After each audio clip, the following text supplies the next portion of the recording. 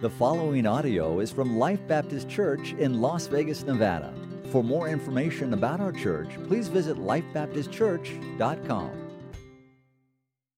There is a story of a brilliant young man who came to Socrates asking for wisdom. And Socrates could see the potential in this guy and simply said, "Follow me." So he led him through the streets and out the city and along the seashore. And at one particular point, he begins to walk down into the surf, and the young man just followed along behind him. And once they got about chest deep in the crashing waves, Socrates looks at the young man and says, "What do you want?" The guy said, "Wisdom." And with that, Socrates took his hands and he placed them on the young man's shoulders, and he pressed him down under the waves, and he held him there for the next 30 seconds. Then he led him back up, and he said, "What do you want?" And the young man said, "Wisdom, sir." So Socrates takes his hands, puts him back on his shoulders, and he presses him back under the waves. And this time it went 30 seconds, 40 seconds, and then he let him back up. And he said, "What do you want?" And again, the young man said, "Wisdom, sir. I want wisdom." So with that, Socrates took his hands, placed them back on his shoulders, and he pressed him down. This time it went 50 seconds, 60 seconds under the water, and then he released him and let him come back up. And he said, "What do you want?" And without hesitation, the young man said, "Air. All I want is air." And with that, Socrates walks back up on the shore. The young man followed. And Socrates turned and looked at him, and he said, "When you want wisdom, the same way you just wanted air, you'll have wisdom." It's a very simple lesson that's being taught here.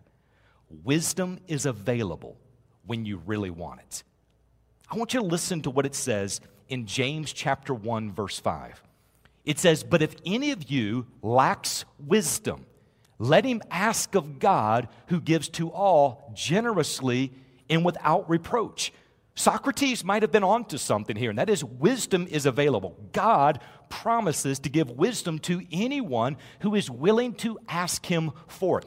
It's a promise from God. And it's not just a promise that he's going to give us wisdom, but he also says he will promise to give us wisdom generously and without reproach or without criticism. I'm going to explain a little bit of that in a few moments. So here's the question that I have for each of us. It's very personal, so just apply it to yourself. Here's the question. Does our life reflect the wisdom that is available to us? Does our life reflect the wisdom that's available to us? Are we taking God up on his offer of wisdom? Every single day, we're going to be facing decisions that need the wisdom of God. And there's going to be different decisions that we have to make at different seasons in our life. For example, at one point in your life, one season, it might be that your question that you're asking of God is, "Who should I marry?" Maybe at another season of your life, after you've been married, a part of your question for God is, "How can I be a great parent? I want to start a family, but how can I be a great parent? I want to protect my kids. I want to love my kids, but I don't want to hover over top of my kids. I want them to grow, but I want to do it right. How do I do it right?" It might be at another point in your life that you're saying, "What am I supposed to do with my life? What's the right career path for me? Should I take this job or should I take that job?"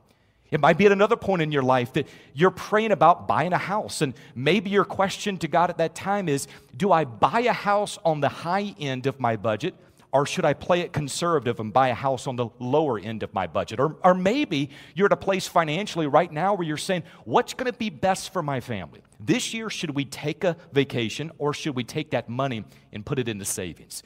You see, all of us are going to be making those types of decisions every single day in our life. There's going to be tens of thousands of decisions that we're going to make, and every single time the situation sets up the exact same way. So this is in your notes. When I say it sets up the same way, I'm going to give you 4 words. Here it is. There's going to be a situation that's going to come.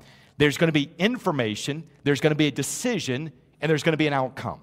Every single situation is going to set up this way. All the scenarios, all the things that we are needing the wisdom of God on, it's going to set up like this every time. So let me walk you through what these look like. You become aware of a situation. It doesn't have to be good or bad. It's just a situation. It's now in the forefront of your mind, and you're thinking about it. You're processing this. And with that situation, you want to get all the information that you can get. So you begin to go into information gathering mode. And sometimes you get good information, sometimes complete, sometimes incomplete or bad information. But then you have to make a decision about the situation based on the information that you have. And you know that time is coming, and sometimes you're starting to panic because you don't want to make the wrong decision, and you're wondering, do I have all the information that I need about this? And after you make the decision, it's going to lead to an outcome, and you are hoping and sometimes praying that the outcome is what you desire. Every scenario sets up the same way. Situation, information, decision, outcome. Let me tell you why that is difficult and why sometimes that's not the complete picture. There are times whenever we find ourselves in situations where you don't know the outcome until after the decision has already been made. Wouldn't it be wonderful to be able to go in, make the decision, and say, I know how this is going to turn out? There's other times that you'll be in certain situations that you have never experienced before. It might be one time in your life you're ever going to be in that set of circumstances, in that situation, having to make a decision. And when you find yourself in those places, there's no warm-up for it. It might even be that you don't even know somebody who's gone through the same things that you're about to go through right now. Also, sometimes we get bad information or incomplete information, and we're trying to make a decision, and we're not even making a decision with the facts. Other times, we find ourselves in a place where we're trying to listen to the counsel of others, and we're only more confused after listening than what we were before. And finally, here's one of those ones. It's kind of personal again, but here's one of the issues. If we're honest, a lot of times we find ourselves making a decision not because it's what's best due to the information, but we make a decision based on what is convenient for what we want to deal with at that point. You know what's missing in this scenario? Wisdom. That's missing. In fact, I want you to write wisdom and just kind of put an arrow. Wisdom fits between the information as well as the decision. It's wisdom that gives us a better perspective of the situation. It is wisdom that helps us process through the information the right way. It is wisdom that helps us gain a better perspective, the perspective of God, to be able to see what God might be doing in that moment. So here's the great news. Wisdom is available. It's always available to us. That is fantastic when you're having to make a decision and you're hoping for the best possible outcome and there's a situation you've never seen and you don't even know if you've got all the information. Wisdom is what we need in that moment. So I want us to personalize it once again. What situation are you facing? Situation are you facing where you are about to make a decision with the information that you have, and you were just hoping for the right outcome? What situation are you in where the wisdom of God could radically change the decision that you're about to make? And maybe you're sitting there and something on the inside of you is like, wait, don't make the decision yet. Something on the inside of you is thinking to yourself like, something's not right. I'm not sure about this. I want to make the right decision. I just don't know how to do it at this time.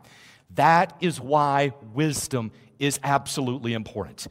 Today, if you feel as though you could benefit from the wisdom of God for a situation you're facing and the decision you have to make, then I want to encourage you, follow along with me. I've got two passages today that we're going to go through. The first is found over in Ephesians chapter 5, verse 15. The second one is going to be over in James chapter 1, verses 5 through 8. I want to speak today on the promise of His wisdom. Now, as you're finding your place in the text, let me take just a moment and go through and kind of set things up. Today is week number 3 in our message series, The Journey of a Lifetime. And we're talking about embracing life through the promises of God. So I want to kind of go back. If you've not been a part of the series, I want to get everybody caught up to date on what's taking place. So on week 1, we talked about the big story of God and how it is crucial to understand the story if we're going to join God in this journey. It is when we understand the story of God that all of a sudden we have an awareness of what God is doing around us. But it's not just that we are aware of God's big story around us, we become aware of who we truly are. That is, it is in God's big story that we find ourselves. We find our identity. We find our purpose. We find ourselves. So I shared this statement, our best life is found in God's big story.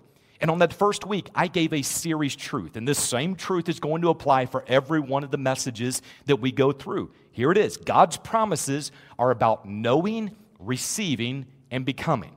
That is, God gives us promises so that we know what He wants us to know, we receive what He wants us to have, and we become who He created us to be. So on week number 2, we were focused on the promise of God's presence. That is, when we are aware that God is always with us, it changes the way we take the journey. That is, when we know that God is there, that there's nothing we can do to escape the presence of God. When we know that, we are willing to walk further and to submit more and to trust deeper and to give freely and to continue to take on greater challenges because we know that God is with us. So I asked this question last week. What would you do today if you knew for sure God was with you? That now brings us to week number 3. It's what we're getting into today. Today we're studying the promise of God's wisdom. The journey of life is going to require us to make tens of thousands of different decisions that will affect the quality, the direction, and the impact of our lives. So how can we walk, or said differently, how can we journey daily in the wisdom of God? That's where we're going to pick up right now over in Ephesians chapter 5, verse 15. Here's what it says, very simply. Therefore, be careful how you walk, not as unwise men, but as wise. Let's pray. Heavenly Father, we ask today that you would allow our hearts, our minds to be so focused on what you're teaching through this text that it seems as though it is speaking directly to situations and to decisions that we're having to make right now. God, would you pour out your grace, your love, your mercy, your truth, your wisdom on people at this time. In Jesus' name, amen. So here's the question that we just asked. How can we walk or journey daily in the wisdom of God? And as you read through the book of Ephesians, you'll find that there's multiple places along the way that it talks about walking. And every time it's talking about walking, it's not just talking about physically moving from one location to the next. It's talking about the habitual pattern of a person's life, the traits that define a person's daily existence. So here's a couple of those different walk statements that are found in Ephesians. It tells us to walk in a worthy manner, chapter 4, verse 11. It says that we are not to walk as the world walks, chapter 4, verse 17. It says we're to walk in love, chapter 5, verse 2. We are to walk as children of light, chapter 5, verse 8. And now for our text, we are to walk in wisdom, chapter 5, verse 15. So remember the context. Walking is to be our habitual pattern of life. This is how it is to be defined day by day. It's the traits that define how we operate day after day. That is, we are to day after day walk in wisdom. We are to be defined by being children of light. We are day after day. Our habitual pattern is that we are to walk in love. That's what Ephesians is telling us to do. So now let's become very specific to what this is telling us about wisdom. The text is telling us that wisdom should characterize our regular, habitual, daily, moment-by-moment pattern of life. Now you're like, okay, why is that so important? Here's the reason. There is a misconception that we need common sense for daily decisions, and we need wisdom for really big decisions. That is, wisdom of God, yeah, that's great, but you really need that when there's something major on the line. Based on what we find in Ephesians, we need wisdom moment by moment. There's nothing wrong with common sense. In fact, I think common sense often is wisdom being lived out. But the text is teaching us in verse number 15, you need wisdom for all decisions. So listen to this. wisdom is the proper application of knowledge. Now, there's a lot of definitions that are out there, but by and large, generally speaking, wisdom is the proper application of knowledge. Here's why I say that. We cannot apply what we have not received. So here's a sobering thought, and this is why I want to get this right up front in this message on wisdom. Christians who refuse to study the truth of God's Word are Christians who reject the truths of God's Word, are those who have no ability to walk in the wisdom of God. Wisdom is the proper application of truth. So think about it like this. There are going to be nice, sincere, wonderful Christians who will make poor decision after poor decision, not because wisdom is unavailable, but because they have rejected the truth that leads to wisdom. So here's big truth number one. It's in your notes. The path of wisdom is paved in the truths of God. Before we even get started on this thing, we have to stop and say, am I willing to spend time in the truths of God's Word? Because if the path of wisdom is going to be paved with the truths of God, then I cannot walk the path if I have not yet taken the time to understand and to study God's truth as it is revealed in His Word. Now, let's go through and read James chapter 1, verses 5 through 8. Here's what it says. But if any of you lacks wisdom, let him ask of God, who gives to all generously and without reproach, and it'll be given to him. But he must ask in faith without any doubting. For the one who doubts is like the surf of the sea, driven and tossed by the wind. For the man ought not to expect that he will receive anything from the Lord. Underline anything if you have that in your Bibles. And it says in verse number 8, being a double-minded man, unstable in all his ways. Now, if we were to go back a couple of verses that just preceded this, back into verses 2 through 4, we would find that James is speaking about difficult, unpleasant, and confusing situations, it's in your notes, situations that we find ourselves in. Now, these situations are going to test us and try us at every single level. And what we find is that James tells us, even in those difficult, confusing, hard, problematic situations, he says, even in those, you're to count it all joy. Now, it's not that we count it all joy because we like the situation and it feels good. It is that we count it all joy because we recognize that God uses those circumstances to mature us. It tells us in the text that the testing of our faith produces endurance, and God uses that endurance so that we are perfect and complete, lacking nothing. So here's a statement I wrote down in my notes. God's purpose for us, not overall. There could be many purposes that God is using in the circumstances. But based on this text, God's purpose for us in the trials is maturity through the trials. So I want you to look now at the first word that is found in verse number 5. It says, but. There's always a but. But. This is actually a great but. I don't know if you can say that as a Baptist preacher. This is a great but. This is a but you want to hang around and focus on a little bit. Here's what it says in the text. It says, but if any of you lacks wisdom, let him ask about it. Stop right there for just a moment. I don't have time to get into it, but he just gave us a promise back in verses 2 through 4. And that is, when you're going through these trials, he is going to use it to create endurance, and endurance will leave you perfect and complete, lacking nothing. What a great promise to hold on to.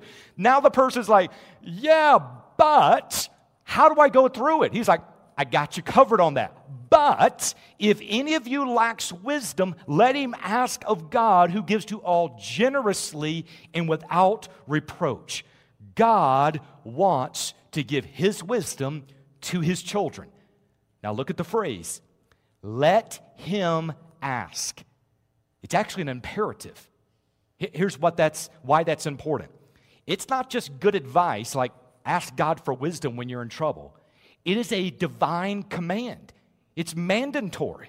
He doesn't even give us an option. He says, let him ask. I'm commanding you to ask. Although God has unlimited wisdom, we find that over in Romans chapter 11. And although God is more than willing to give his wisdom to his children, he still wants us to ask. Why?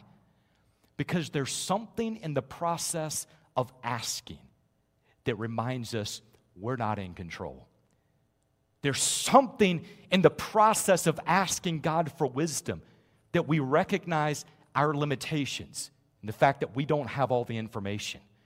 There's something in the process of asking God for his wisdom that reminds us that God alone is the one who is in control, and it is God alone who we can go to and say, God, I need you. I'm pouring out my heart to you. There's something about asking God where we're basically just saying, God, I need your help. We're seeking the wisdom of God. Now, let's pause here for just a minute. Why do we need to ask God for wisdom when we're going through trials? Like, it's always great to ask for wisdom. I agree. But he specifically says ask for wisdom. Why not ask for strength? Why not ask for patience? Why not ask that God will give us grace? Hey, here's one. Why not ask for deliverance?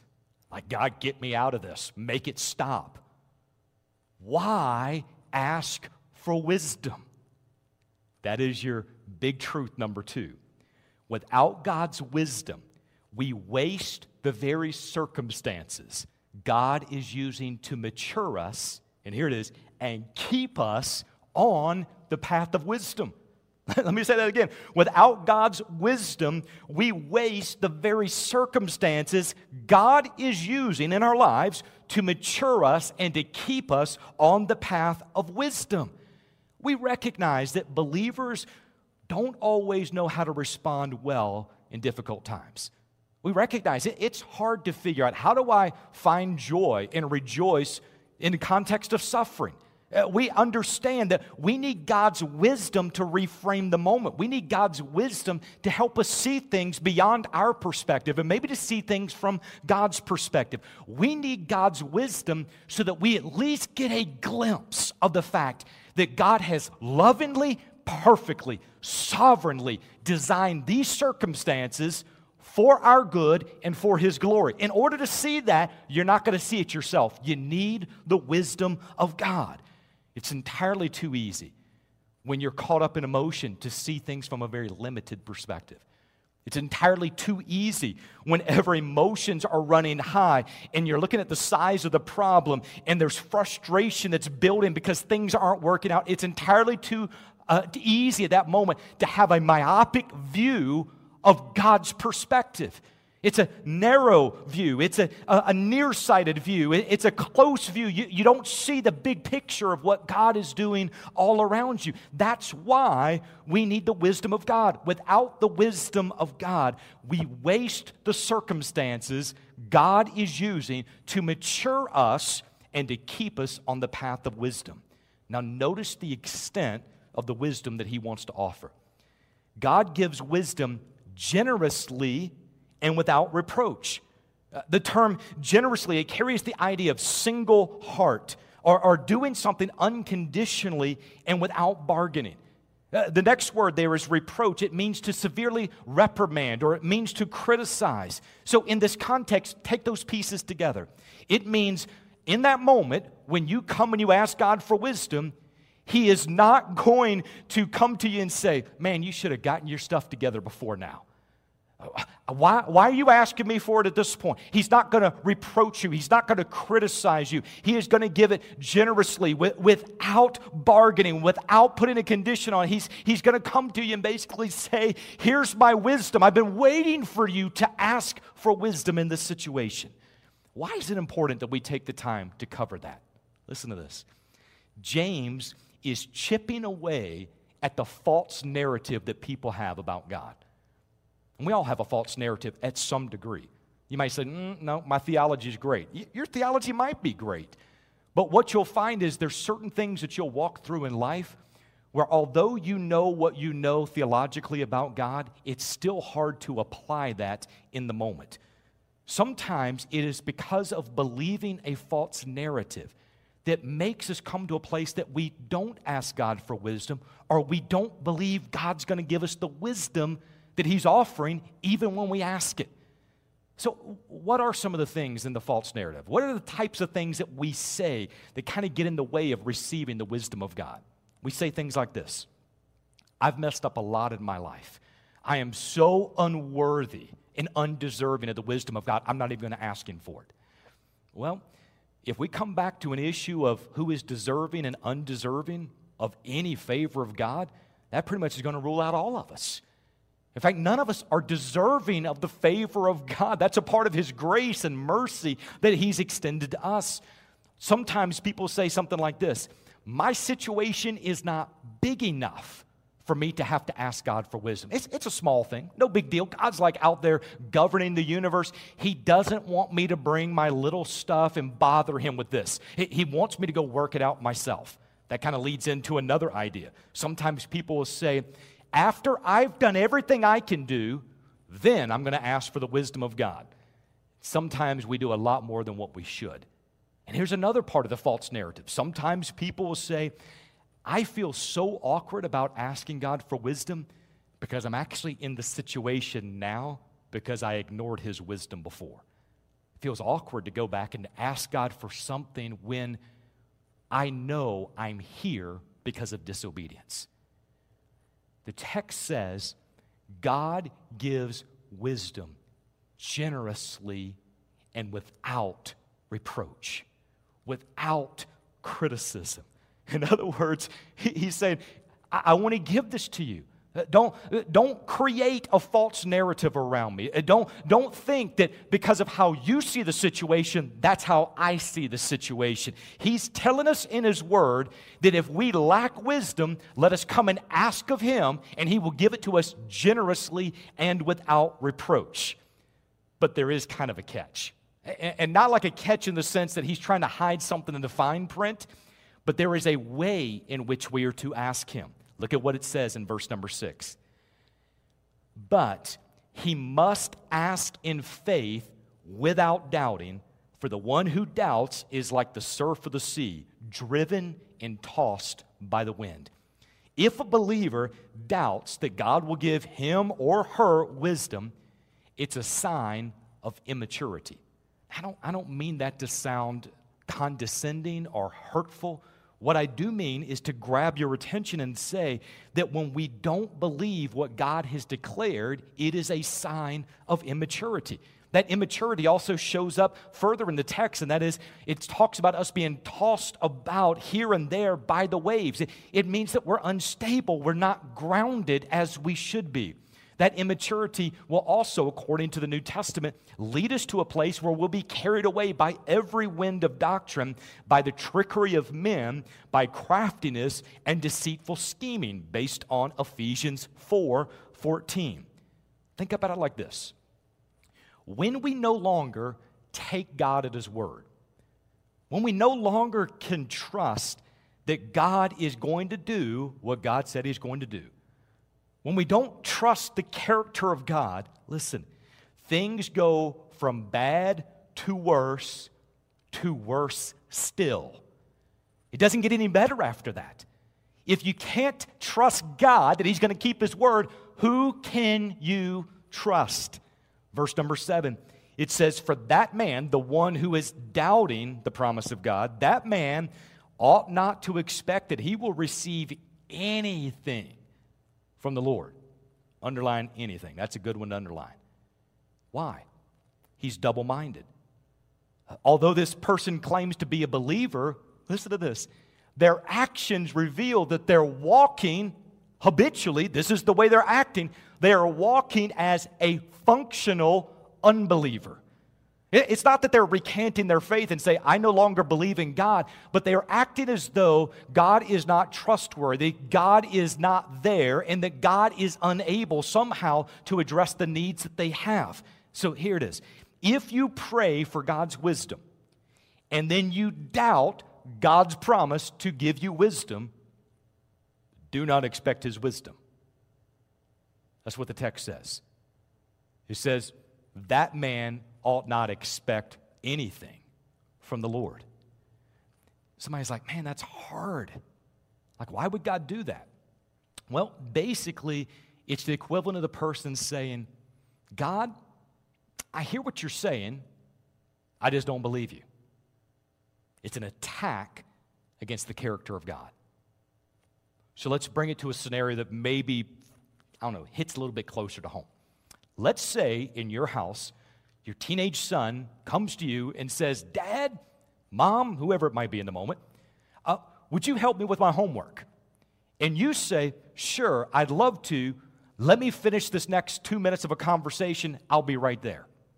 To which your son says, I'm not buying it. In fact, maybe it's because of how you said it or the fact you just didn't stop what you're doing right now in order to address this. I don't think you're going to keep your word. I don't think you're going to help me with my homework in a couple of minutes. In fact, I just don't trust you in this at all. I hear what you're saying. I just don't believe what you're saying. But by the way, would you mind if I get the keys to the car? Okay. If that's happening in your house, how many of you as a parent would say, I really appreciate you questioning my character like that? I feel so loved right now. Thank you for just sticking with your feelings as opposed to listening to what I just promised you. I'm so glad that you're so mature, that you're not willing to listen to me. You're just going to feel it out yourself. So not only did I enjoy that so much that I will be there in just a moment to help you with your homework, but sure, take the car and grab you a couple 20s out of my wallet on the way out. It's not going to happen in my house. Here's what's going to happen in my house. I'm going to say, hope you enjoy the F on your homework, and you can drive the car when you can buy a car. Punk. Leave it right there. Put an exclamation point on that thing. That's where I'm at. Because my thought is, if we would not accept that same type of treatment in our home, and by the way, I recognize we're not God. He is sovereign. He is gracious. He's far more loving than we could ever be. If we would be offended with that, why do we think God would not be offended with that? It's an attack against His character. When He promises, if any of you lacks wisdom, let him ask me, and I'll give it to him generously and without reproach. But He says, if you're going to ask, you actually need to believe I'm going to keep my word. Because if you don't believe I'm going to keep my word, don't expect anything from me. That's what the text is telling us here. If God gives us a promise in Scripture, we are to pray in full assurance of faith that God is going to uphold His promise. I remember an old-time preacher, he said this, if God tells you to buy the moon, sign the lease, He can make the payments. In other words, when God tells you something, you act on it. You don't try to reason it all through in your mind. You act upon it. And the passage is clearly saying, ask God for wisdom, and He will give wisdom to you. Period. It's a promise from God. He didn't stutter. He didn't mumble through His words. In fact, He was bold enough to put His promise in writing. Here it is. Because He is faithful enough to keep His promise regardless of your circumstances. It's in the Word. Will you believe the promise of His wisdom? So let's bring it all back together. Does your life reflect the wisdom that is available to you? Do you find yourself in a situation where you're gathering information, you know a decision needs to be made, you're hoping for the best possible outcome, but you're not stopping for the wisdom of God to be inserted into that process? Is that where you're at? Remember, big truth number one, the path of wisdom is paved in the truths of God. We cannot apply what we have not received. And Christians who refuse to study the Word of God, or they reject the truths of the Word of God, are those who have no ability to walk in wisdom. You cannot live out what you have not yet received. Big truth number two, without God's wisdom, we waste the very circumstances God is using to mature us and to keep us on the path of wisdom. We need God's wisdom for all of these decisions that we're making every single day. We need God's wisdom to help us see things from His perspective and to reframe the moment. And here it is, continue with Him on the journey of a lifetime. At any point along the way, when we're seeking the wisdom of God, and then God says, I'll give it to you, and then we say, I don't believe it, you just stalled out in the journey. You're not going to experience what He wants to provide because you have rejected a key truth, a key promise that He wants to give. The journey of a lifetime is going to require that we make tens of thousands of decisions that will affect the quality, the direction, and the impact of our lives. We need the wisdom of God, and we need to accept the wisdom of God by faith. Wisdom is available to those who really want it. Do you want God's wisdom in your life? He says, ask me. Are you sure you want wisdom? Ask Him. His promise, I'll give it generously and without reproach. What an incredible promise from God's Word. Let's pray. Heavenly Father, we ask today that you would allow your word, your promise, your process to be one that each person who is listening to this, who's watching this, they will be able to immediately discern, here's the situation I'm in, here's the information I have, here's the decision that I know I have to make, here's the wisdom of God that I need so that I experience the best possible outcome. God, I pray that you would make this text sing and come alive in the hearts of people. Lord, I will thank you for what you do. In Jesus' name, amen.